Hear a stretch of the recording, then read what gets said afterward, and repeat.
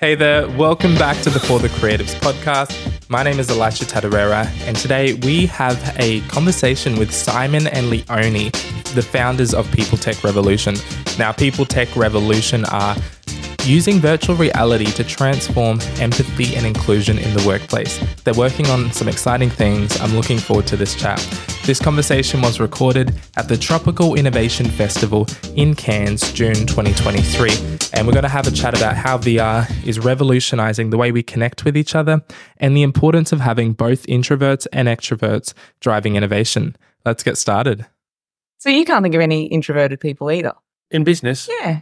Is that because, though, the introverted people are usually more like behind the scenes getting things done and the ones usually at the front to the loudest voice, or? So I always joke about that. I always say I'm the best who I seek you'll ever come across. But even though Simon and I share the title, joint CEO, and Simon does the sales and the pitches and yeah, that's shtick, don't you? Yeah, I have been known to be called an extrovert, but I have woeful lack of attention to detail. If someone sends me an email with more than 3 sentences, I just won't read it. We're just talking before about with a business or a startup, you can't just have someone who's all completely extroverted, all completely introverted. You need that balance and that team dynamic. I think the label introvert and extrovert is quite an interesting one anyway, because I think there's all sorts of variations. It sounds like a linear function of like ultra extrovert. Either one or the other. And I think there's all sorts of bubbles and loops, and I know some people extrovert in the right scenario, an introvert. I know put someone on stage, they could be a super extrovert. Put them in a room full of 1,000 people. And it's like, they could be the opposite. We went to this really great workshop around neurodivergence, and there's an awesome professor out of QUT and her partner who used to be, or I think he still is, he's a tech evangelist at Google. And he's pretty autistic. And the way that they talked about autism was not that it was this linear spectrum, which is, I think, what a lot of people have in their head, but much more of this circle where we are high on some factors and lower on others. And I think we've put together our team intuitively. Yeah. But when I think about it, and when I think about that trust piece that Baden was talking about, that's been really important. But we have pulled together a team where we are extraordinarily complementary in our strengths with each other. We're lucky. Yeah, that's so good. Yeah. I call myself an ambivert. It's like the middle ground sort of, because I don't get energized by people. But there's a few key people who I'm like, I can be around and we recharge each other. To go out for a beer sometime. Yeah, I need to go for a walk, go to the beach, just be by myself. But then I'm not an introvert where I need that all the time. Like I love people and I love being around people still. I think one thing you'll find, and I can't remember, was it Luke? Safety. From Safety Culture. I'm really bad with names. He said something interesting this morning. And obviously, I'm not like this, and sometimes I question myself as a founder or co-founder, is some people get really into business, and that's all they do 24/7. I can get caught up in that a bit, but I'm still pretty good at not doing that. I think maybe that comes with being a bit older, being co-founders that are a bit older. Sounds healthy. And it is, and you have this life balance. So I do think you could be a really big extrovert, and I am more than happy to go out 7 days a week, drinking till 2 in the morning, mentally. My body can't hack that anymore, and I've had to ease back. Otherwise, I just kind of collapse in the heat. But nature and ocean is really important to me. So having a break from work, but not a break from work as in doing something else on a computer screen. It is that going and seeing nature, going kayaking, going free diving, going to the gym, doing stupid strongman competitions. I think that's even extroverts in inverted commas and introverts have to have breaks from they're doing as a startup founder. Yeah. And I think you have to actively pursue that. Well, I just think about the team again, and I think, well, we'll work remotely. So that's a challenge sometimes, not coming together face-to-face every week. Some of our team members do, and that's great. But we, as a whole, we don't. And then we try and kind of build in, how do we do social stuff, not just work stuff? Yeah. Because we know that everybody has a different way of communicating and thinking, we have a bunch of different ways of doing that with the team too. So we've got Discord, but we do email, and some of the team prefer just to do a video call or have a chat so I think we try and mix that up and be good role models. Yeah. Well. I think also be inclusive. So I think there's interesting discussions already. What does that look like? You were talking about what Baden said. The trust piece. The trust piece. And we've kind of done it accidentally just as who we are. And it's just the whole creating a safe culture to thrive in and not being afraid of speaking up, saying an idea. I mean, we've had some profound moments as startup. We've had a member who's transitioning, and they told us before they told their parents. Oh, wow. But celebrated it in front of the whole team. And we're like, I'm telling you guys first, it's amazing. My name's now this. And I'm like, that's amazing. Wow. It's like, you're the first people I've ever told. And so to create a culture where they feel safe enough. The whole team was on the call, to feel safe enough to say that in front of everybody is quite a special moment. But I think we try and foster that safety. Yeah. And also there's something, when we do try and do social things, it's normally about getting to know each other a bit more using some of those interesting online tools. Yes, we were on an accelerator program earlier this year, and they used a tool called Gather Round, and we've used it a few times. It's really great, actually. It's like fun social things to do with a team who's remote. It works really well, well. And so we've done that a bit. And I think the inclusion piece for us is about always remembering, because the VR that we make is about inclusion. Yeah. So, and without that lived experience, how do you make a good tech product? You can't. I don't think you can. So we try really, really hard. It's always in the front of our mind when we're employing people, the makeup of our team, who's on the team, where they come from, how do we do better? Because, we don't have it right, but we're trying really hard to do better all the time. And it can make things difficult sometimes, because obviously when you advertise for a job or when you try and find people, especially in the tech world, and I'm sure lots of tech companies find it, it's been going around, maybe not so much now since the crypto crash and there's lots of people looking for jobs, but just before that, people were looking for game designers and programmers. Yeah. And if you put a job out there, especially as a tech company, for every 100 people who identify as male, we get 2 women. Yeah. And if you're trying to create an equitable team, and that in itself can become a challenge. So it might take longer to recruit someone. It depends on what you think of as equitable too, Because it's equitable 50-50? I don't want to say, but it's somewhere close to that, I would have thought. I think when it comes to gender, we've probably got 50-50 in terms of male, female. We've probably got actually it wouldn't be 50-50 because we've got non-binary too. So it's not 50-50, right? Because I don't have any thoughts around this. I've just got just a question. It's like, if everything has to be 50-50, how do we do that? I understand bringing more voices and inclusion and bringing that to the table, but what's the... And there's so many variables. I just saw Taika Waititi talking about diversity today on Instagram, and he was saying, diversity is not that we have one person of every color in a movie. Diversity is actually, I have a Polynesian writers who are writing Polynesian stories for a Polynesian crew and a Polynesian group of actors, Polynesian, everything. So we're telling these stories. So I think representation is something that's quite different to our ideas around diversity and inclusion. Yeah. Yeah. We strive for it. And I think what's happened for us, because we have a reputation of being a safe employer, that we get people coming to us now saying I really like the work that you do, and I've heard about what you're working on, and we want to be a part of that. So we probably do have way more women than a lot of tech companies. Yeah. It's kind of terrifying sometimes because people are like, I never want to leave your company. And you're like, you should kind of try to do that.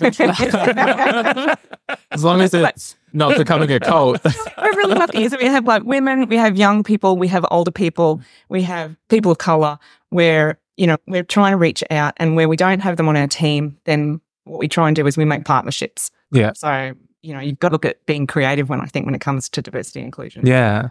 I think you guys are doing an amazing job, and no one's got it perfect or got it exactly right. I think personally, I've been involved in companies where the companies that are trying to tick a box or have one of every person on there. There's one company I worked for a while ago. As soon as I was employed, they put me on, and I wouldn't have thought anything of it until I heard some conversations behind the scenes, but they got photos done. They put me on every sort of, and I'm Australian, but dark skin color, but they put me on every advert and of course, a lot of their materials and everything. Yeah. And look at us, we're amazing. So we literally just made a piece of VR that's about diversity quotas. Yeah. And actually some people in our team have even experienced that, where they've been employed because of a diversity quota. Yeah. And that's not a nice feeling, to kind of think that the reason that you've been employed is not because of the skill or what you bring. It's just about your skin, the way you look and your skin color. It's not fun.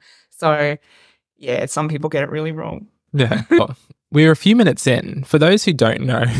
Oh shit. How long have these go for? Well, I was just going with it because this has been such a natural conversation. The others have been really good, but sometimes it starts off too formal. So it's like, oh, we'll just start off really informal and see where it goes. But for those listening, what do you do? So we've got Simone. Sorry, we've got Simon. I'm a professional NRL player like you've never known. No, I'm not rich. So we make virtual reality scenarios around shifting culture and behavior in companies and in organizations so you can actually experience what it's like to be someone else. So you wear virtual reality, you can step into someone else's shoes and live someone's life, become someone else, experience things you haven't experienced before.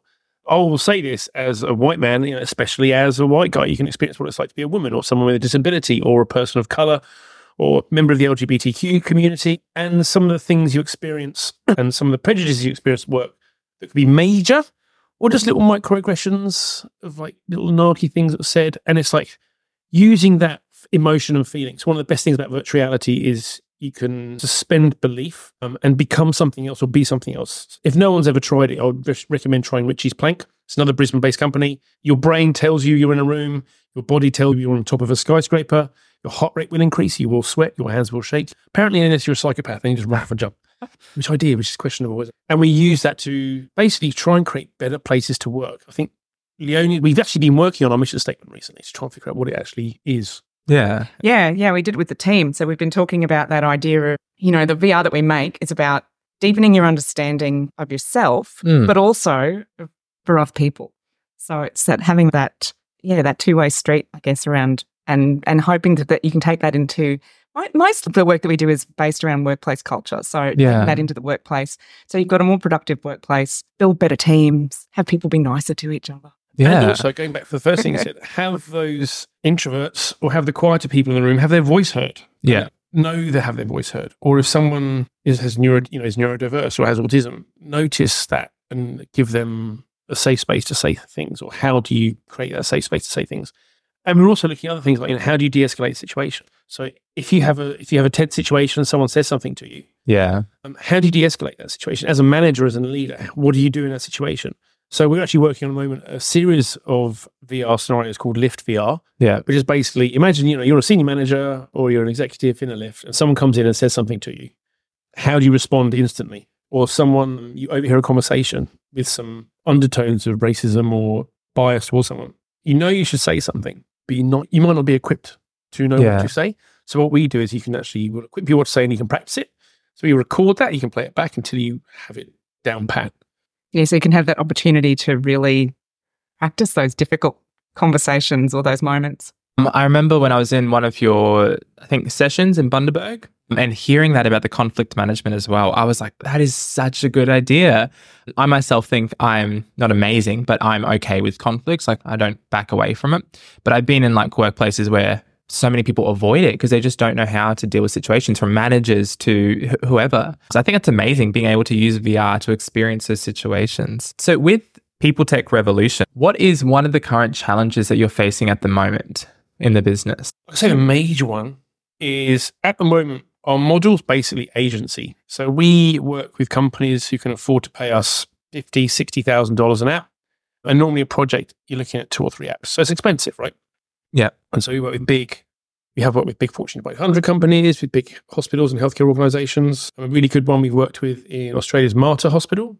But we know every time we work with a client, we want to go, what's the problem you're trying to solve? Is the best solution for this problem virtual reality? If it's not, we'll be honest and say it's not, because, make a YouTube video or do something else. But if it is virtual reality, we then go through a whole process. We're really proud of our design process. Yeah. Which goes through a whole discovery phase around what's the actual problem, what does a successful outcome look like, and who are the people who have lived experience that we can talk to or interview to make sure that what we make is real. So it's kind of like core to everything we've done in our working lives is work with people who have lived experience and the stories of people to make sure what we do is genuine. Yeah. And so we have all this experience. We've talked to thousands of people probably over the past few years of doing this VR. Every company has roughly the same problems. It's nuanced. So we make a nuanced app. It'll be their branding and their language around the finance industry or the IT industry or the pharmaceutical industry. We have companies reach out to us. They might be smaller. They might be like 50 people, 100,000, even 2,000 people, right? And they'll be like, I can't afford a $250,000 project on virtual reality. Yeah. Where can I get this training? And so there's a massive need for it and there's a desire for it. And so we're now creating a library that's going to be coming out later this year so anyone can access. So probably our biggest problem at the moment is how we transition and fund building apps for current clients and sustaining revenue coming in, and also having the team build apps for us, as in like the IP that we want to create so we can put out there so it's more accessible to everybody and more companies can use this kind of training. So Leonie's been working on all these scripts and all sorts of things. Yeah, that's awesome. awesome. How we can get that done. Yeah. Yeah, because we bootstrap to date. So everything that we've done has been because we've been able to sell to clients and to be able to make these custom builds. But yeah, we want to move. We don't want to move away from custom builds altogether. We just want to also like have this make other things offering. more accessible. Yeah. So where did People Tech Revolution start? Where did it start from? Like, what was the seed? Oh, I'm going to give Monica Bradley a shout out if she ever listens to this podcast. Yeah. So I think I called her Monica 2.0 once because she seems to be like everywhere. It's quite incredible. She never sleeps. I know, she doesn't sleep. So our first company was called The Aging Revolution. We still have a company called The Aging Revolution. Yeah. And it started back in 2015 when I was running seniors car for the New South Wales government. Leonie was running the office for seniors in Queensland. And we were looking at the system around growing older and aging. Something has to change. It's all negative. It's all bad. It's all just like Old people are a burden. It's just rather than First Nations people of this country. It's just like the wisdom and the knowledge and like the respect. Yeah. So like, how can we get back? And all we do is like stick old people in a home and then just be quiet and die. Literally. And if you can die quickly, that's great for our business model, which is a whole different conversation. Yeah. And so we went on a road trip, came back, realised there's like 2.7 million carers in Australia. And we're like, when they were using like Excel spreadsheets and Post-it notes to actually go like, who is this person? And so we're like, what do we do? And we said, there should be an app about this. And so we ended up making an app. That's how we got into making tech. So we worked with QUT and a whole bunch of carers and co-designed an app to help care be more person-centered about who are you, Are you Simon who has motor neuron disease and you take these drugs, or are you Simon who used to like free diving and exercise and this kind of art and this kind of music and don't play keys and Coldplay, otherwise he'll just want to die straight away. That's how we got into tech. And Monica just goes like, just make it then. I'm like, oh, okay. So we did. Fast forward heaps of a few mobile apps and a few co-founder epic failures that we all seem to have. We got into People Tech because we made an app around endometriosis that wasn't age-based, and so it needed a new company name. And at the same time, we were looking at how we can create empathy in aged care about the big problems you have in aged care. Yeah. It was like virtual reality could do that. And that's how we got into, that's how People Tech started. It's how we got into virtual reality. And then we were really lucky to be on with that app that Simon was talking about that did fail. Well, the co-founder relationship failed spectacular, but we've still been working on like that idea. But we were lucky enough to be on the Remarkable program, which was really brought us together with a whole bunch of people who were like-minded about doing something in tech that's good for people. Yeah. That's around, people with a disability or people who are older or, solving some of those problems. So we were really lucky with that too. I think, and then so it's not our idea around virtual reality for empathy, but then we were working with a couple of friends and they've been friends for ages and they were going through their own co-founder stuff and they were like, help, we've got a client and we haven't got anyone to build this thing or we don't know how to make it or design it. And so I remember we were on a beach in Perth and we were like, yeah, we could do that. And then we were like, we can project manage that, no problem. And then it was like, can we? Yeah, you good. And then we did. And so we actually we actually had a guy working for us at the time called Paul Frame, who was an intern from SAE in Brisbane. And he was doing a games degree, he knew virtual reality. And we're like, hey, if we co-design this and come up with all this stuff, could you make it? He was like, yeah, I reckon I could. And so we did. And we kind of muddled our way through to make a VR app for like one of the biggest beverage companies in the world. Oh, wow. And that's how we started. I love that. That's crazy. Yeah, it is. And then we're like, I can't get at this. Okay, let's do this. So you didn't map out a 20-page business plan first and, go through all those stages? No, not at all. No. I don't even think we really thought that would be something that we would just keep doing. I think we thought we were helping out. And then over time, it's evolved. It just evolved, I think, where the people that we were doing it with were much more focused on innovation.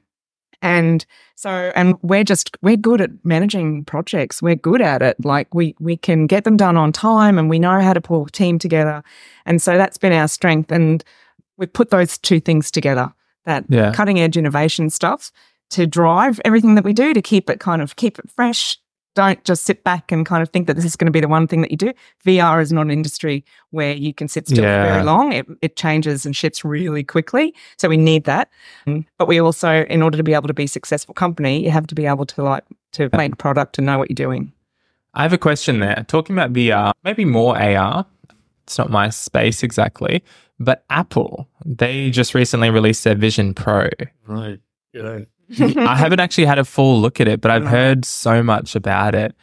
Does that benefit what you're doing? Is there any way you would use that, or?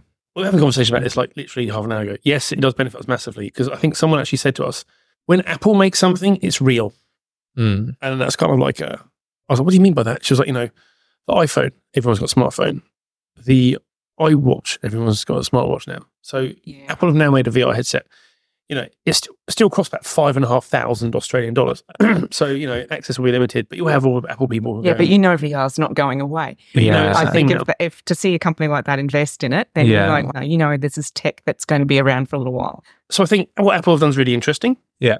There is a big difference between consumer VR and enterprise VR. Yeah. So more and more companies are getting into VR.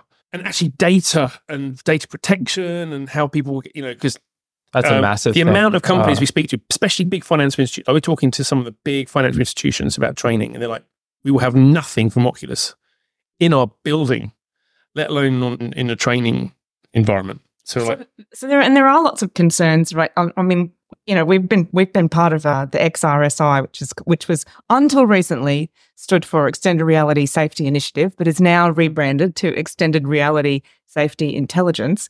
Okay. But it's all, and we've been standing up an Australian entity around that, which is all around safety in the metaverse, safety for people who are using extended reality. And I think it's a legitimate concern to think about those things. Actually, it's my first experience of bias. Yeah, that's right. It was your very first experience of sexual harassment. Yeah. So I was in Rec Room. So people aren't familiar. Rec Room's basically a metaverse of a style on Quest 2 headsets by Oculus. You can go in there, you can become an avatar, you can run around, play games, meet mates, play paintball, or play, it's paintball, wasn't it, we played? Yeah. Leonie turns into a psycho. I do. Yeah, you do. You double shotgun people to the face and celebrate, and it's very scary. Doesn't hurt. And so I came out of my room. I was going to say came out of my closet, and that sounded weird, but I came out, and these two blokes came up to me, or we're like, all right, how you doing? Oh, do you want to come into, what are you doing? Hey, do you want to come into our room? Oh, you look really good. Oh, nice tits. I was like, nice tits. This is really freaking me out. And then they kept on being really rude and coarse. Yeah. And I was like, okay, I'm going to get back into my base. I looked in the mirror, and my avatar, they'd automatically chosen, I hadn't done anything, was a woman. Wow. And I was like, oh, that's what it feels like. And those were they real people? They'll be real people. Like in avatars. In avatars. Okay. Yeah. Yeah. And basically they were awful to me. And my avatar I was an African-American woman, very voluptuous. For some reason, that's just what was picked. And you're supposed to go through the whole thing and make customize, it. Yeah, so, and lots of people obviously make it in their own image. Other people make it in the complete opposite. Anyway, that was the first time I kind of like properly felt, and this goes back to that whole, which is why we do it in VR. This is why a lot of the VR we do, you embody someone else. So you'll look in a mirror and you'll become someone else. Yeah.